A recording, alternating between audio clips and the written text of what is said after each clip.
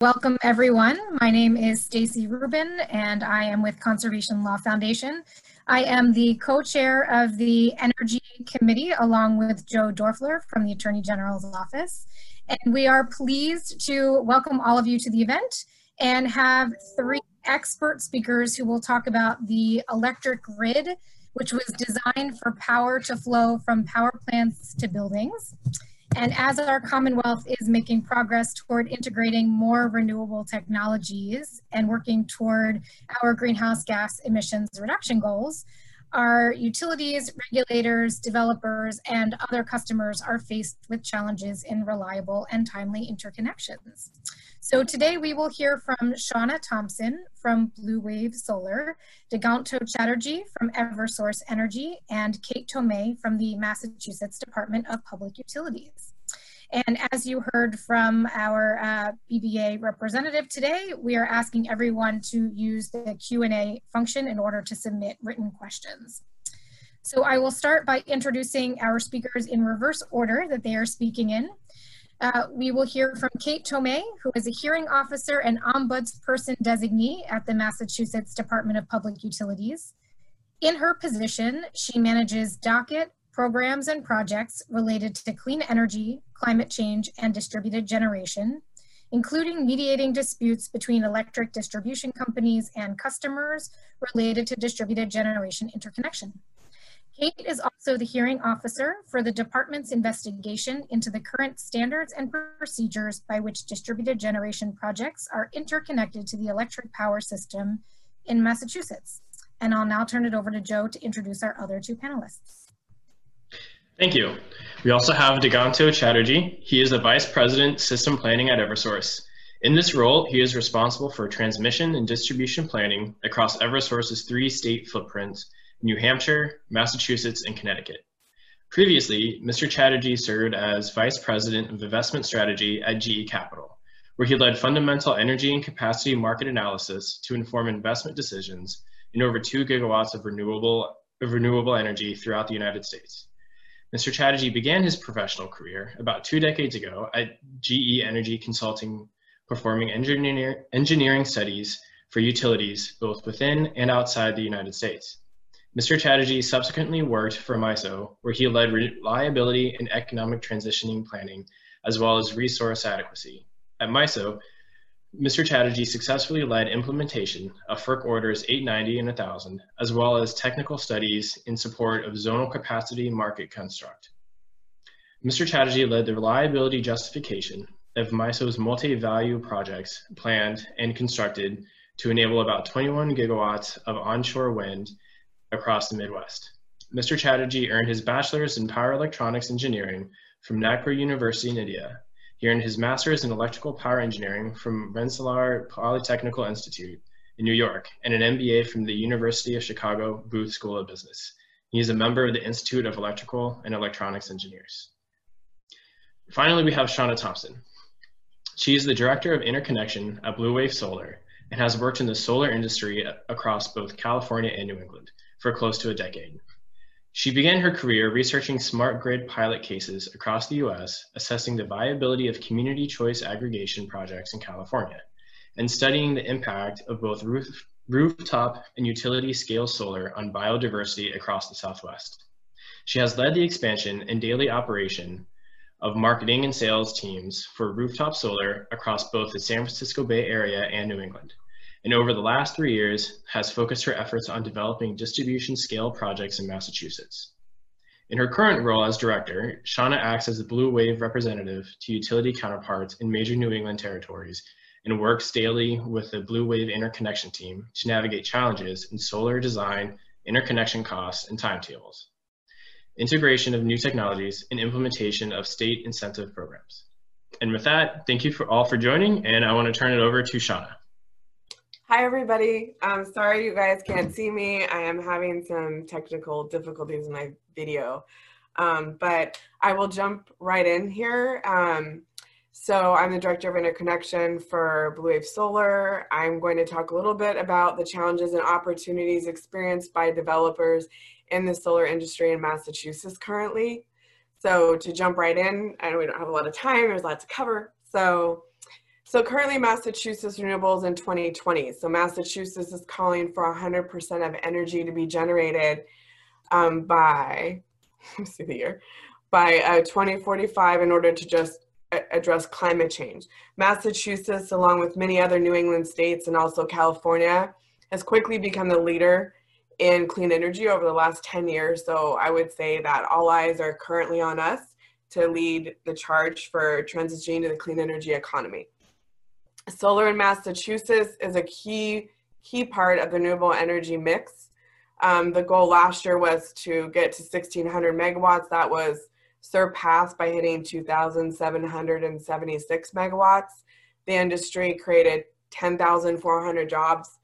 And at this point, solar covers rooftops, landfills, green spaces, solar canopies. It is also being created in dual use projects on active farms that are now producing both crops and energy. And also sites are being set aside for pollinator friendly vegetation. So as Stacy alluded to, the challenges currently are, I would say, the success of the solar industry in Massachusetts have created a bit of a bottleneck when it comes to the technical capacity of the grid, since it was designed to be centralized with, a central power generator sending out energy at high voltage over long distances, reaching substations that then stepped down the voltage and went through feeder lines to end up in, at a very much less voltage to residences and businesses at the end of the feeders. Now we have solar coming on all over the grid from all different areas at all sizes in a kind of a reverse power flow situation that the grid simply just wasn't designed for. So I would say that state agencies, developers, and utilities are all kind of racing to find solutions to how to quickly upgrade the grid in order to bring more solar on and reach these renewable energy goals. And so that's been a huge undertaking, and I think that is what we are in the midst of doing as we speak.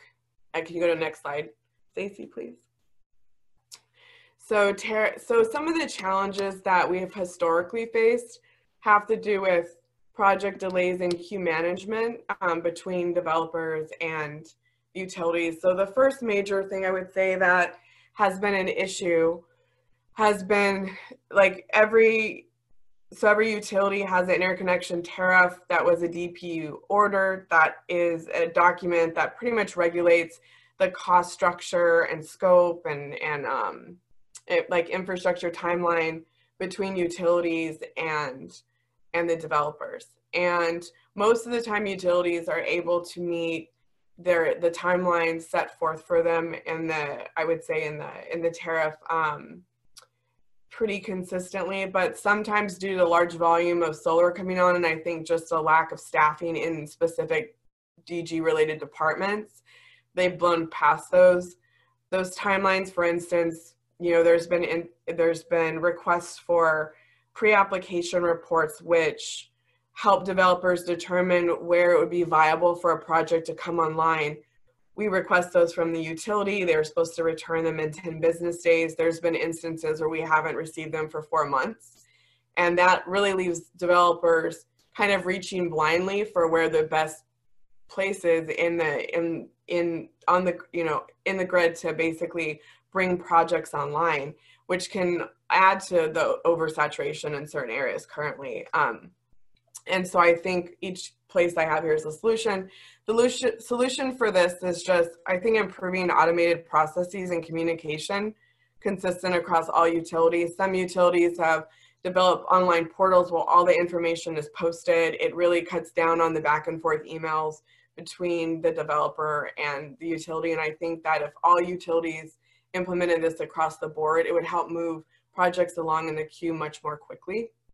Another request that we have is parallel studies. We have currently, there are some utilities that study projects sequentially, one at a time. These studies of the impacts of the grid of the study can take up to 6 months to complete.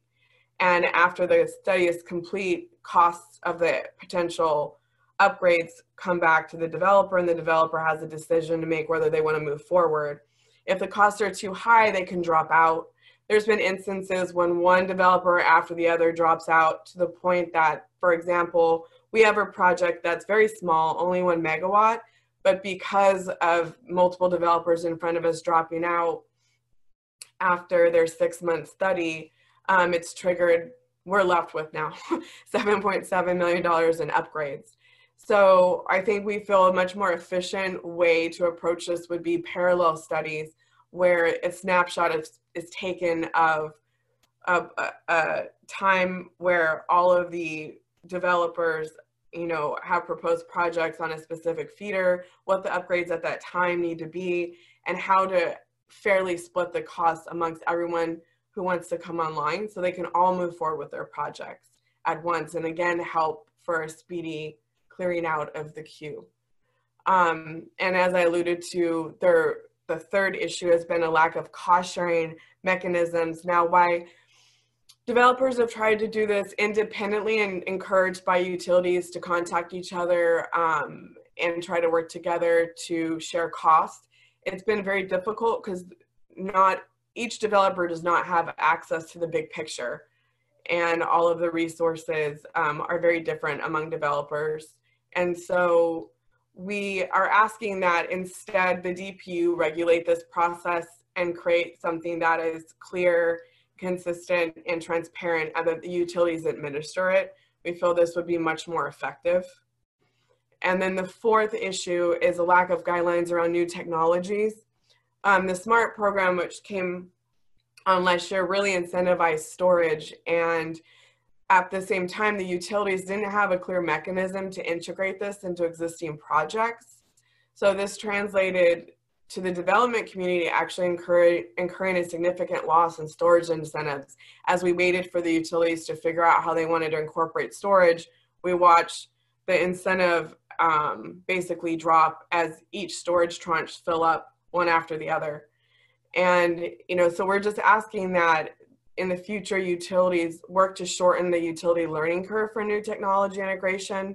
Maybe this is by focusing early on R&D and pilot projects, or something that would just help lessen the gap between incentive dollars lost and you know, the learning curve of new technology integration for utilities. Can you please move to the next slide? Thank you. And the third, I'd say, major issue is ASO studies. Now, ASO studies are effective system operators, where this basically means one project or multiple project has come being proposed in one location of high saturation, has the ability to trigger transmission level upgrades. So the utilities essentially have needed to halt all the projects in order to study whether this is going to actually impact transmission level or not, which that's understandable. But the problem for developers is that these studies can take up to 9 months, and they have potential of large-scale transmission line upgrades with associated cost of millions of dollars. And so this adds uncertainty and risk to selling of these assets.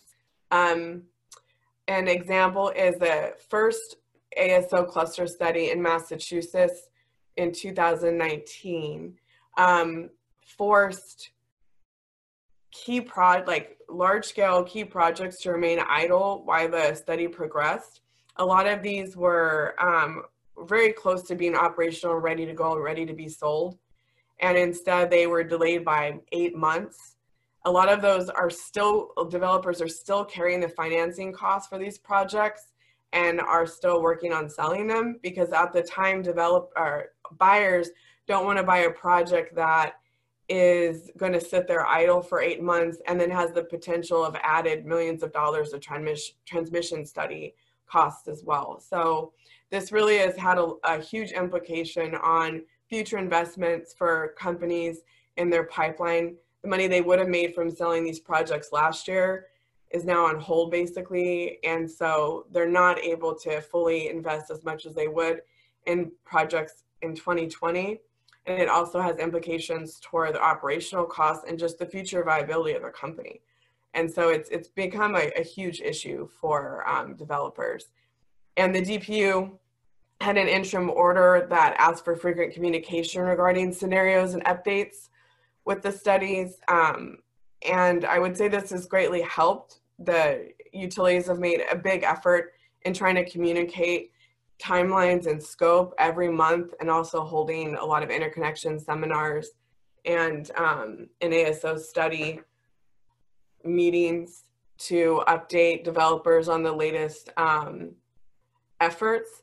But I think we're asking for even more frequent communication, and just the need for utilities to be very proactive in letting us know when ASO studies are going to be incurred in a certain area, just because we still feel it's a very short timeline from when we're notified of an ASO study from when we have to pay the ASO study fees, and we have to submit documentation that we have to get from third parties. So there's still, I think, a little more communication that can make this easier on everyone and allow the development community to better plan for the ASO study impacts.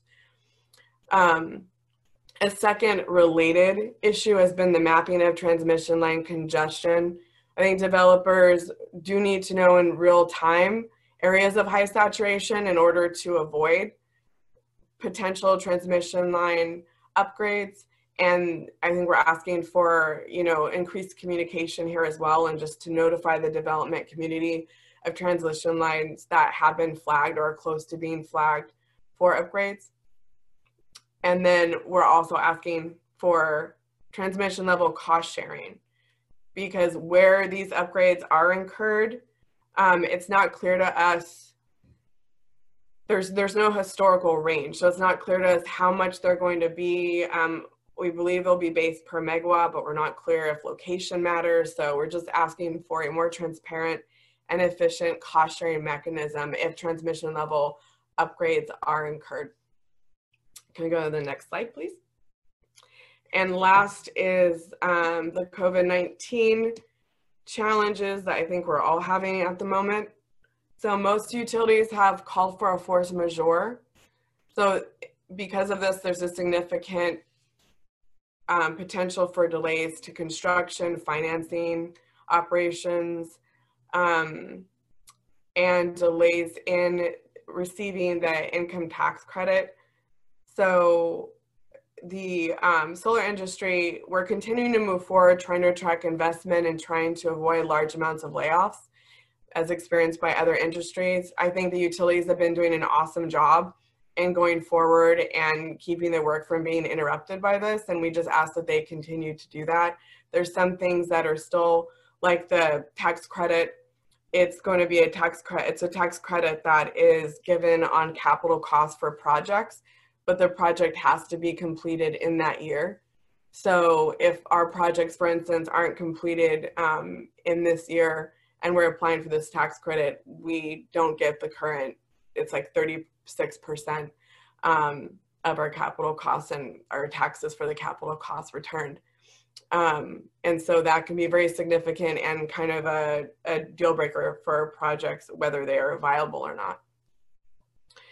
And the second issue with COVID-19 has been uncertain smart SOQ dates, because there's a shelter in place and we're not sure when it's going to end. It's not clear how long projects will be delayed in reaching their operational or mechanical completion is the technical term, their ability to become operational, because there may be issues with labor or equipment delivery from other countries who are in similar situations.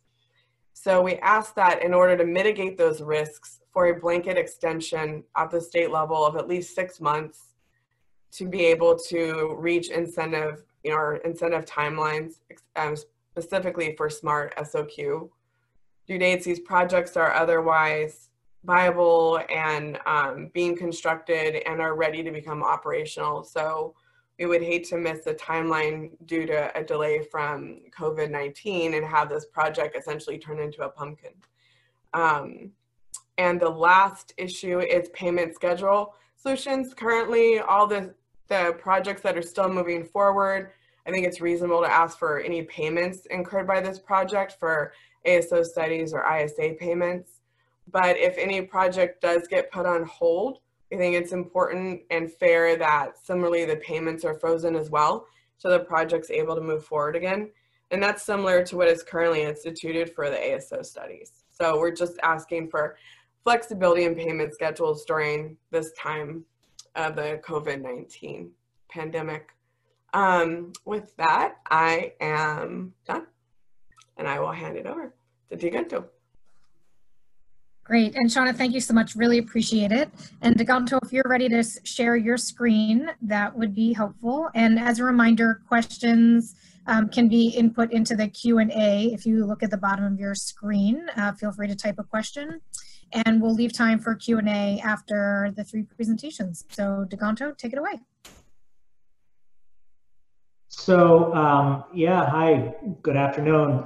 Just trying to get rid of some of the video on the right-hand side. But my name is Diganto Chatterjee. I'm in charge of T&D system planning across Eversource, across our 3 states.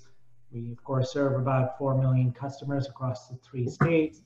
And a lot of the points that Shauna brought up are understandable, right? The industry has been evolving for some time, and the utilities have to respond to new technologies and new study processes that we haven't had to initially, traditionally sort of think about. In California, even though they've seen a rapid rise of DERs, what may not be well understood across the country is that in California, a majority of the DER growth has happened on rooftops of houses. And that's the term that they use for DERs. And so the impacts on the distribution system have been there some, but minimal relative to New England. In New England, what is particularly interesting is that majority of this DER is coming in on our 13.2 kV system. This system was built to just serve local townships, like the township of Fremont or township of local towns along the Cape. We have typically, if you think of like each town may have 1 or 2 substations and a bunch of cables that serve communities and homes in that neighborhood. So when you have a lot of DERs that are trying to interconnect on that system, you really kind of stress the distribution system. But at least sort of looking out 10, 15 years, we would be in a very, very different place than we are today, right? We have offshore wind coming in Cape area and along the coasts near Brayton Point, near all of the sort of the traditional nuclear power plant locations. We certainly expect that trend to continue. Take advantage of those interconnection sites that have been traditionally held by fossil fuel generation. But then we're also seeing sort of the retirement of traditional power plants, right? So if all of this DER comes in and participates in wholesale capacity and energy markets, you would assume that DERs that have very low marginal cost would be reflected in wholesale prices, and as those wholesale prices come down, it puts pressure on retirement of fossil fuel generation, just as economics 101, not really particularly driven by any emissions policies, which New England also has. New England states participate in RGGI, which is basically a carbon trading emissions scheme. And then, on the distribution side, which I'll spend the bulk of my time talking about, there's significant innovation going on right now on distribution, not just on the system, but how we analyze the system is rapidly changing. We of course anticipate electric vehicles to ramp up as well. We expect smart thermostats to ramp up. Energy storage, as we all heard about, would also ramp up. So at the rate we are seeing at this point, we certainly expect, just in our queue, about 3,000 megawatts on Eversource system of DERs. And we believe that's a good thing. What needs to happen to make that, to enable that, are a whole bunch of challenges that Shauna just brought that we're tackling as we speak. As far as ISO New England is concerned, we certainly see over 6,000 megawatts in their latest 2020 CELT forecast. New England-wide, we expect significant ramp up, mainly driven by Massachusetts taking a leadership in this space. So some of the changes at a very high level, what we're taking on our system, are publishing these hosting capacity maps. So these are maps basically that tell sort of a novice viewer that can go on our website, kind of see where you've received saturation already. You've already arrived at those saturated amounts on the distribution network. But that doesn't really help you from the reverse power flow standpoint. That is really driven by understanding how much reverse power flow are you seeing from the distribution system up into the transmission system, and being able to then assess those transmission impacts. So to Shauna's point, we adopted significant innovation here. We actually bifurcated the transmission studies based on the level of saturation that we're seeing on our system.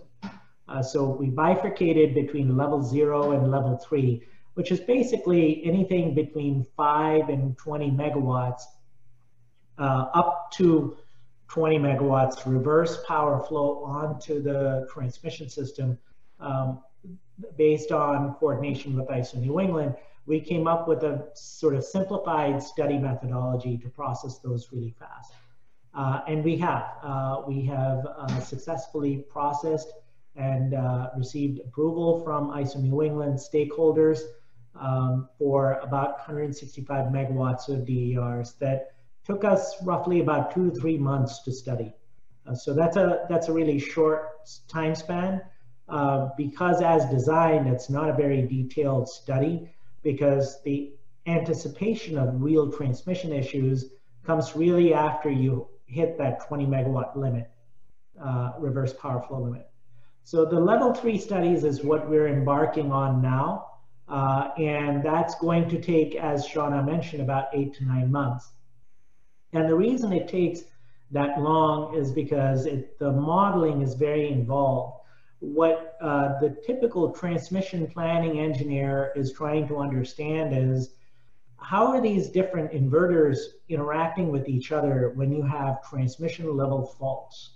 Now, bear in mind, these inverters really hadn't been designed to do that, right? They were designed to convert power from PV and from DC to AC and just push out that power onto the distribution system. But now we're asking these inverters to do a lot more.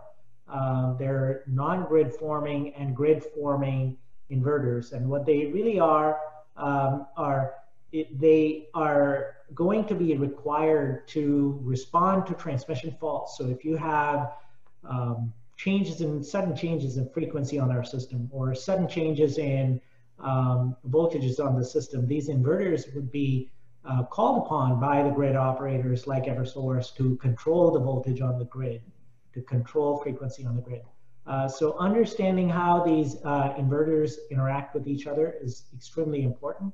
But then, as I mentioned before, we also have offshore wind coming in the same locations that DER is in.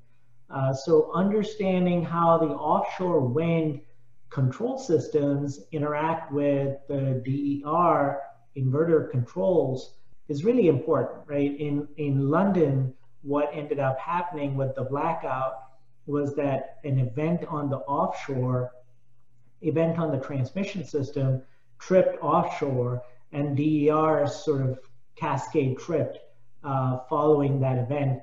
And if you followed what happened in London, it caused a widespread blackout in London, stalling all of the metro trains, and a significant event, you know, not to trivialize that. And we're in a very similar situation with offshore wind connecting on the same grid on the transmission system, retiring fossil fuel generation that we traditionally relied on to maintain frequency and voltage, and then having an increase in DERs. So while enabling DERs is absolutely something we are pushing hard on, we just have to maintain, keep an eye on reliability as we're doing it to make sure that there's no degradation in reliability.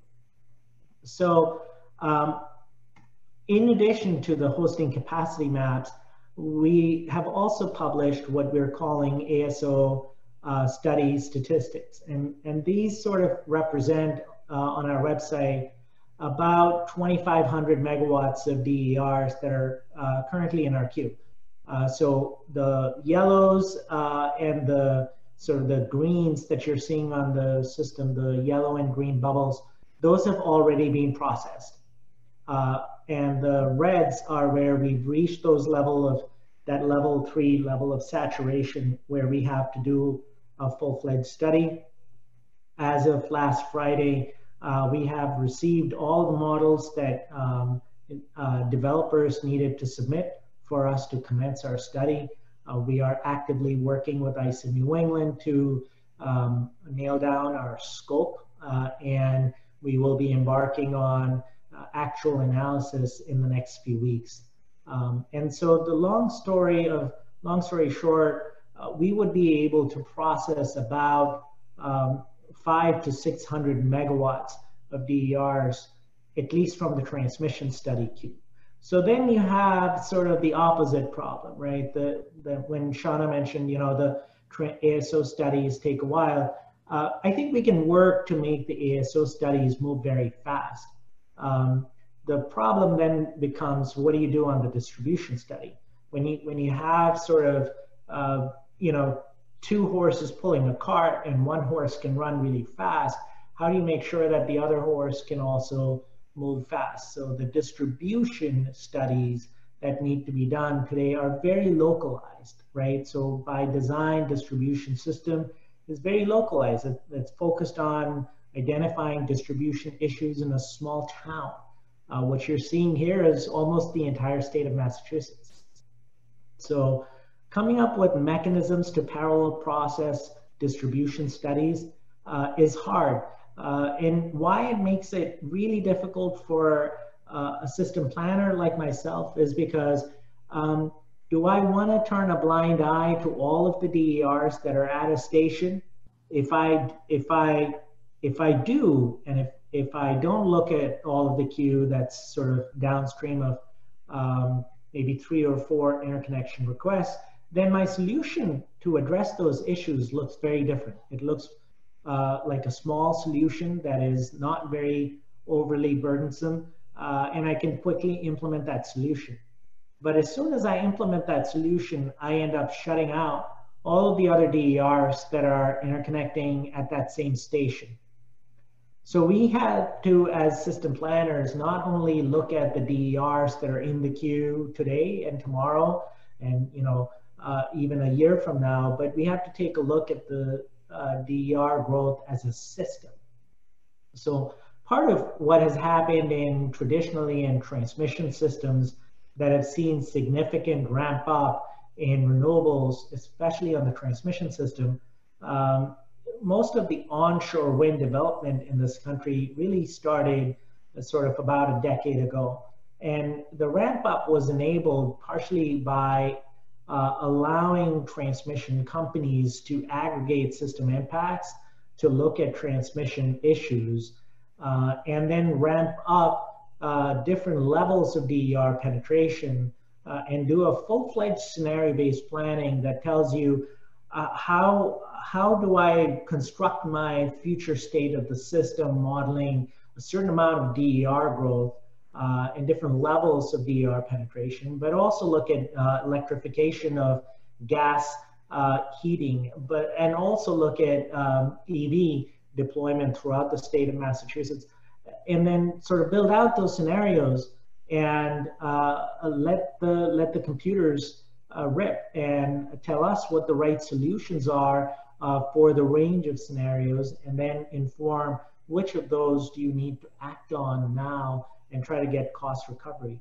on. We do believe that individual looking at the queue one by one sequential view of studies is difficult, not just because it's quite inefficient, but it also may become cost prohibitive for DER developers because the first line, the first guy in the queue would have to bear the brunt of the cost, and the rest may ride free. So part of what makes my job really interesting is because of all these challenges that we have, we actually have a lot of different things we can do. We can try to be more creative in cost allocation and how we do studies, how we understand battery technologies, how we deploy new tools. We're using tools that can now run 87, 60 hour simulations, tools that we didn't have at our disposal a few years ago. So a lot of changes, and quite rightly so, but I think the timing is right, and given the confluence of DER developers providing input and the department providing guidance on how to proceed with different aspects, I think we'll be looking back at 2020 in good light, that we made some good decisions in the past. That's all I had. Thank you so much, Diganto. And we are now going to turn it over to Kate Tomei from the Department of Public Utilities. And Kate, if you can share your slides. And yes, thank you, Stacey. Take it away. All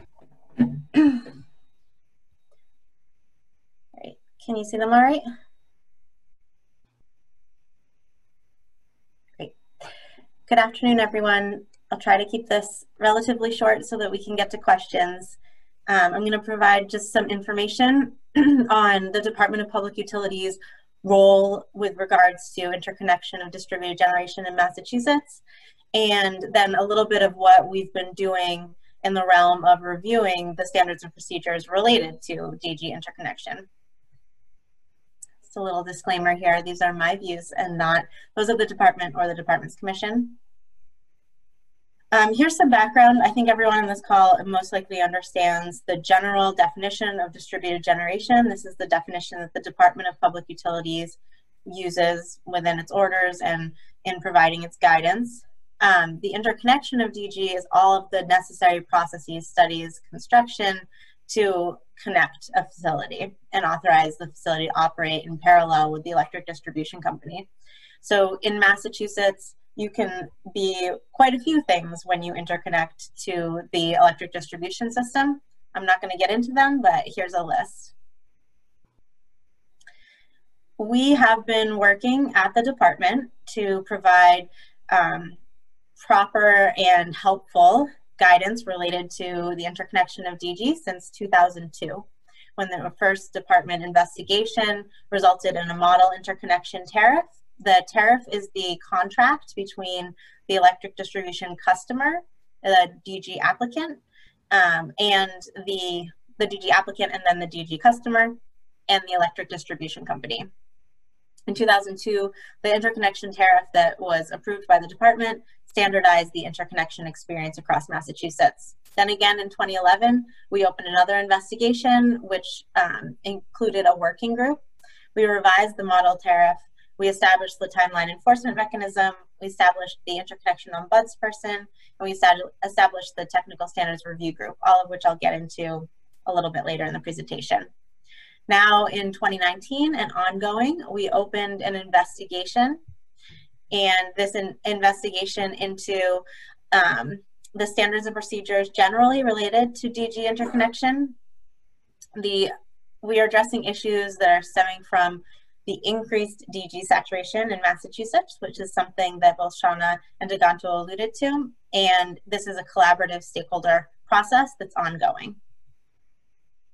Here is a image that can show you a little bit of just how much saturation we're seeing in Massachusetts. This is somewhat outdated, but it is this or more. So DG, interconnection, and the department. As both of my fellow panelists have indicated, there are very high DG saturation rates in Massachusetts, and it's just increasing and increasing the demand on the electric power system. And also the demand for studies related to distribution and transmission infrastructure upgrades. We expect this saturation to continue in response to the Commonwealth's stringent and aggressive energy policy goals and programs. So what is the DPU's role in DG interconnection? We actually have a number of roles, and I would say we are the regulator. We regulate the electric distribution companies. We are a collaborator, and we coordinate with state, regional, federal entities concerning DG interconnection. We coordinate stakeholders and those state, regional, federal entities and the electric distribution companies. And we're also a mediator, especially with the ombudsperson role, which I will get into in just a few slides. We've also been, the DPU interconnection team, working to think outside of the box on DPU, electric distribution company, and stakeholder collaboration, because we know that interconnection in Massachusetts is not just a one-party issue. As we heard from both of my fellow panelists, there's recognition on all sides of existing issues and the desire to resolve those issues collaboratively. The interconnection ombudsperson. So right now I am the ombudsperson designee. The interconnection ombudsperson role was created through department order in 1175, DPU 1175, and it is an alternative dispute resolution process that's contained within the DG interconnection tariff at section 9. While the tariff is quite lengthy, section 9 itself is not, and it is fairly clear on exactly what you can find if you're looking for dispute resolution. This dispute resolution process is for case and project specific disputes and not for general policy issues. But if a DG customer has a dispute where they believe that an electric distribution company has violated a tariff provision, a rule, or a regulation currently in place, then that customer must raise the dispute to a vice president or senior management at the electric distribution company, attempt to resolve the dispute for 8 days, and if they're unable to, then they can bring that dispute to the ombudsperson at the Department of Public Utilities.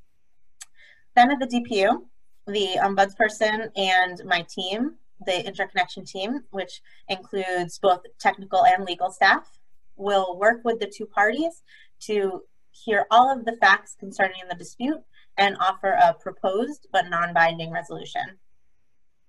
We see a lot of resolution through this process, both at the stage where the issue gets raised to the VP or senior manager, and also at the proposed resolution stage. We don't see a lot of these cases that move to section 9.1, but you do have the option, if either party does not agree with the proposed resolution, to move to mediation. And then if you are still unhappy with your resolution through mediation, you can then come back to the DPU for a full adjudicatory proceeding that would result in a binding directive from the department's commission. Alternatively to section 9, with DG interconnection issues, the department will always hear questions from DG customers and either answer those questions or direct you to an appropriate entity. We have an online form. The DPU will also hear complaints, although we're not going to act on those complaints unless they are submitted properly through the Section 9 dispute resolution process. A customer or an electric distribution company could always petition the DPU. And if the department hears the same issues from many stakeholders, the DPU could open an investigation on its own motion. And that's what we've seen happen in DPU 1955, which I'm going to get into. Another avenue at the department where we play a role is the Massachusetts Technical Standards Review Group. The TSRG was born out of that 2011 DG working group, and it's composed of 7 members. So it is a technical group that meets, discusses, and proposes resolutions to technical issues related to distributed generation interconnection in Massachusetts. There are 3 EDC representatives, 3 non-EDC representatives, and then the ombudsperson is also the ex officio member. The TSRG holds quarterly meetings, and the DPU is an active participant. We also collaborate with the TSRG at the DPU, and the TSRG has been a collaborator in DPU 1955 as well. All right, so DPU 1955, which many of you may be familiar with, is a large-scale investigation that the department opened on its own motion to engage stakeholders and investigate modifying the DG interconnection rules and procedures to meet what we've discussed, the increasing saturation demands. We are addressing key issues in 1955 that have been identified by developers, by the EDCs, by the Department of Energy Resources, by the Attorney General's Office, and by other nonprofit and renewable energy organizations. We have a lot of stakeholders participating in this docket. We've had several technical conferences with over 100 attendees, and we have a distribution list with over 300 or 400 interested stakeholders. We've had a lot of procedural background in this docket, so I won't go into all of it, but I do want to just indicate what the department has coordinated in this docket generally and the key topics that we've addressed so far. We announced these topics as initial phase topics in the vote in order, so this docket is not going to necessarily be limited to these topics, but these are the topics that have already had procedure. As part of the 1955 docket, we've had lots of rounds of public comment. We've had at least 5 technical conferences, and we have had electric distribution company and stakeholder collaboration outside of the department facilitated events for several of the topics, which have resulted in consensus filings for recommended tariff revisions. So some of the key issues that we are addressing in 1955, you're going to see have some very overlapping themes to what you've heard from my colleagues. We have another open docket. So before we dive into 1955, it's DPU 17164, which is investigating group study. This was a petition brought by the electric distribution companies to have a group study be a permanent aspect of the interconnection tariff. It was a pilot program in 2015 to 2016. And we've had a lot of procedure and collaboration there, and that would allow for multiple facilities in a common study area to be studied at a distribution level at the same time, and for costs associated with potentially necessary distribution level costs to be shared amongst that group. The department has not come to a decision in that docket yet, but please, stay advised. In 1955, we first addressed affected system operator studies. And as both of my colleagues recognize, this is a very big issue in the Commonwealth right now, and the department saw it as really a twofold issue. One, the ongoing affected system operator studies and how we could assist in making those processes the most efficient and effective as possible. And 2, how we could help to make future affected system operator study processes more efficient through potential tariff revisions. Now, there's a limitation of authority here because the department regulates the distribution companies, does not regulate the transmission owners, and it is the transmission owners, NISO and New England in coordination, that run the affected system operator studies. That being said, we've had quite a bit of procedure here to determine what we could provide in the interconnection tariff or outside the interconnection tariff to assist and provide certainty to distributed generation customers. In addition, as Shauna mentioned, we issued interim guidance that provided for requirements for the EDCs to communicate with customers and the department. The second big topic that we were asked by stakeholders to address is management of high volume interconnection queues and the application processing delays associated with those. We had quite a bit of process on that. The department issued a straw proposal, and we've received comments on that. Next, we were asked to address energy storage systems. So again, as Shauna mentioned, this is emerging technologies, And we are investigating the application standards and metering, as well as all other aspects of how energy storage systems can be integrated into the interconnection tariff. This process involved public comment as well as EDC and stakeholder collaboration. We recently, at the beginning of March, received consensus filing of recommended tariff language from the EDCs and stakeholders, and then public comment on those tariff revisions. We are also addressing IEEE 1547, which is national standards for interconnection. This is a more technically specific topic, and we've had some smaller meetings where we requested only those who have specific technical knowledge to attend, and we've had some very good productive meetings. Now the technical standards review group is going to be taking up that topic. We are also addressing cost allocation and recovery. The current principle by which the electric distribution companies operate at the department's direction in the Commonwealth is cost causation, meaning that the DG applicant or customer that triggers the need for a distribution level upgrade or modification is responsible for those costs. We've heard from stakeholders, as we heard today, that there is interest in identifying and implementing an alternative cost allocation principle, whether in all or some situations. So we had a very long comment period where we requested that stakeholders submit proposals and engage with each other as well as experts and consultants. And we received those proposals at the end of February and are currently reviewing them. Next and upcoming will be investigation into the timeline enforcement mechanism and general timelines that are contained within the interconnection tariff. So we feel that the investigation 1955 has already yielded some very good results, stakeholder collaboration being one of them. We also had encouraged and received input that the distribution companies have rolled out hosting capacity maps and improved customer notifications. And we've issued 3 interim guidances, 1 on effective system operator studies and 2 on energy storage systems. So we're doing a lot in 1955, but there are a lot of additional challenges that are going to be coming our way with concerning DG interconnection. And that's all related to the increased saturation and the implications that it's going to have, not just on the distribution system, but on the transmission system as well. So we're going to be dealing with the future large-scale transmission system impact studies. We know that there are issues related to federal versus state jurisdictional boundaries. And of course, the department is always thinking about DG interconnection as part of the big picture Commonwealth energy policy goals.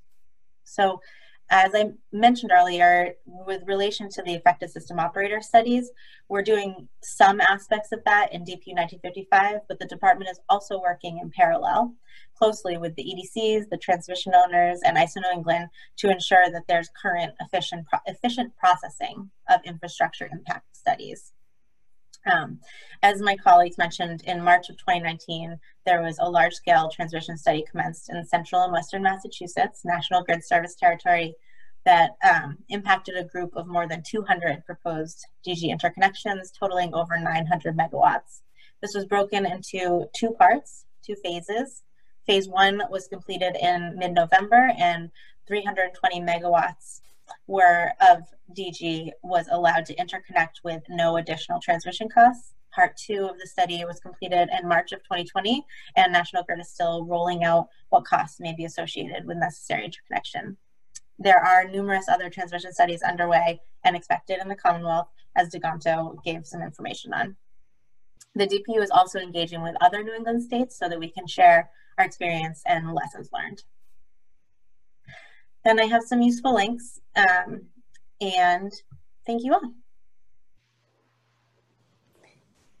Kate, thank you so much. That was great. I'm noticing that we don't have any questions in the Q&A box, but I just wanted to ask what I think is going to be a brief one to our 3 panelists. So it seems like the stakeholder collaboration that's happening in DPU 1955, overseen by the department, is unprecedented and quite successful. Do the panelists expect that this collaboration will continue through resolution of the additional outstanding items in 1955 and other issues beyond that docket?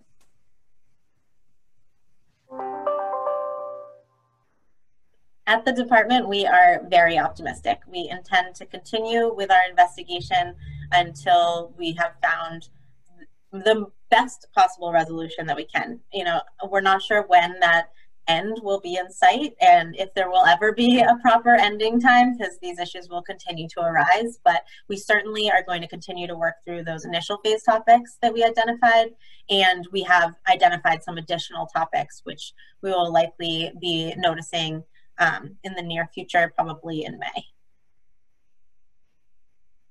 And from my perspective, you know, this collaboration is helpful because the system as we know it today on the distribution system will completely evolve, right? So if we're processing about 5 to 6 gigawatts of DERs, and if the objective function is to stop after that and no more DERs, distribution systems done, then for sure, yeah, well, you know, there's probably no more need for any dialogue. Everyone just goes home. But my guess is that's not going to happen. So how do you plan for that next phase of that next ramp up of DERs? And frankly, even what the DERs are is going to evolve. Battery storage inverters, our understanding of these inverters is growing as we speak. Literally the DERMS platforms that can assimilate all of this data and enable the grid operators to actively control this, that's changing. So once we figure out interconnection related issues, I think that's probably going to mature. In some of the transmission organizations, they're probably on their round 10 of Q reform, right? Q reforms are very difficult. They are constantly moving. So that part, I don't think will ever really change. It's going to mature as we go along for sure. But the planning of the system and the operations of the system will change. And then maybe there's a feedback loop from operations into how it should have been planned and additional things we should have been taking advantage of. So all of that, I don't know of any other forum but these kinds of forums that the department has set up to have that dialogue between all stakeholders.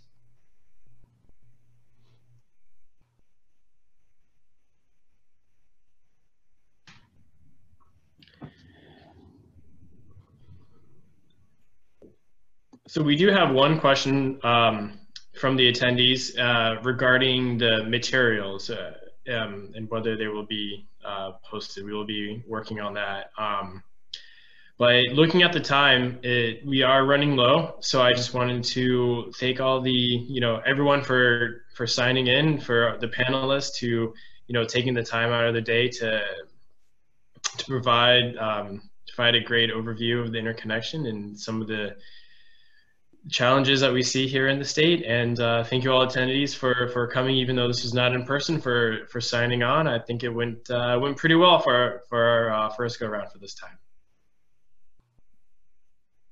Thank you. So thank you. Thanks everyone. And we'll make sure to get the materials out. Take care everyone. Thank you. Bye, thank you.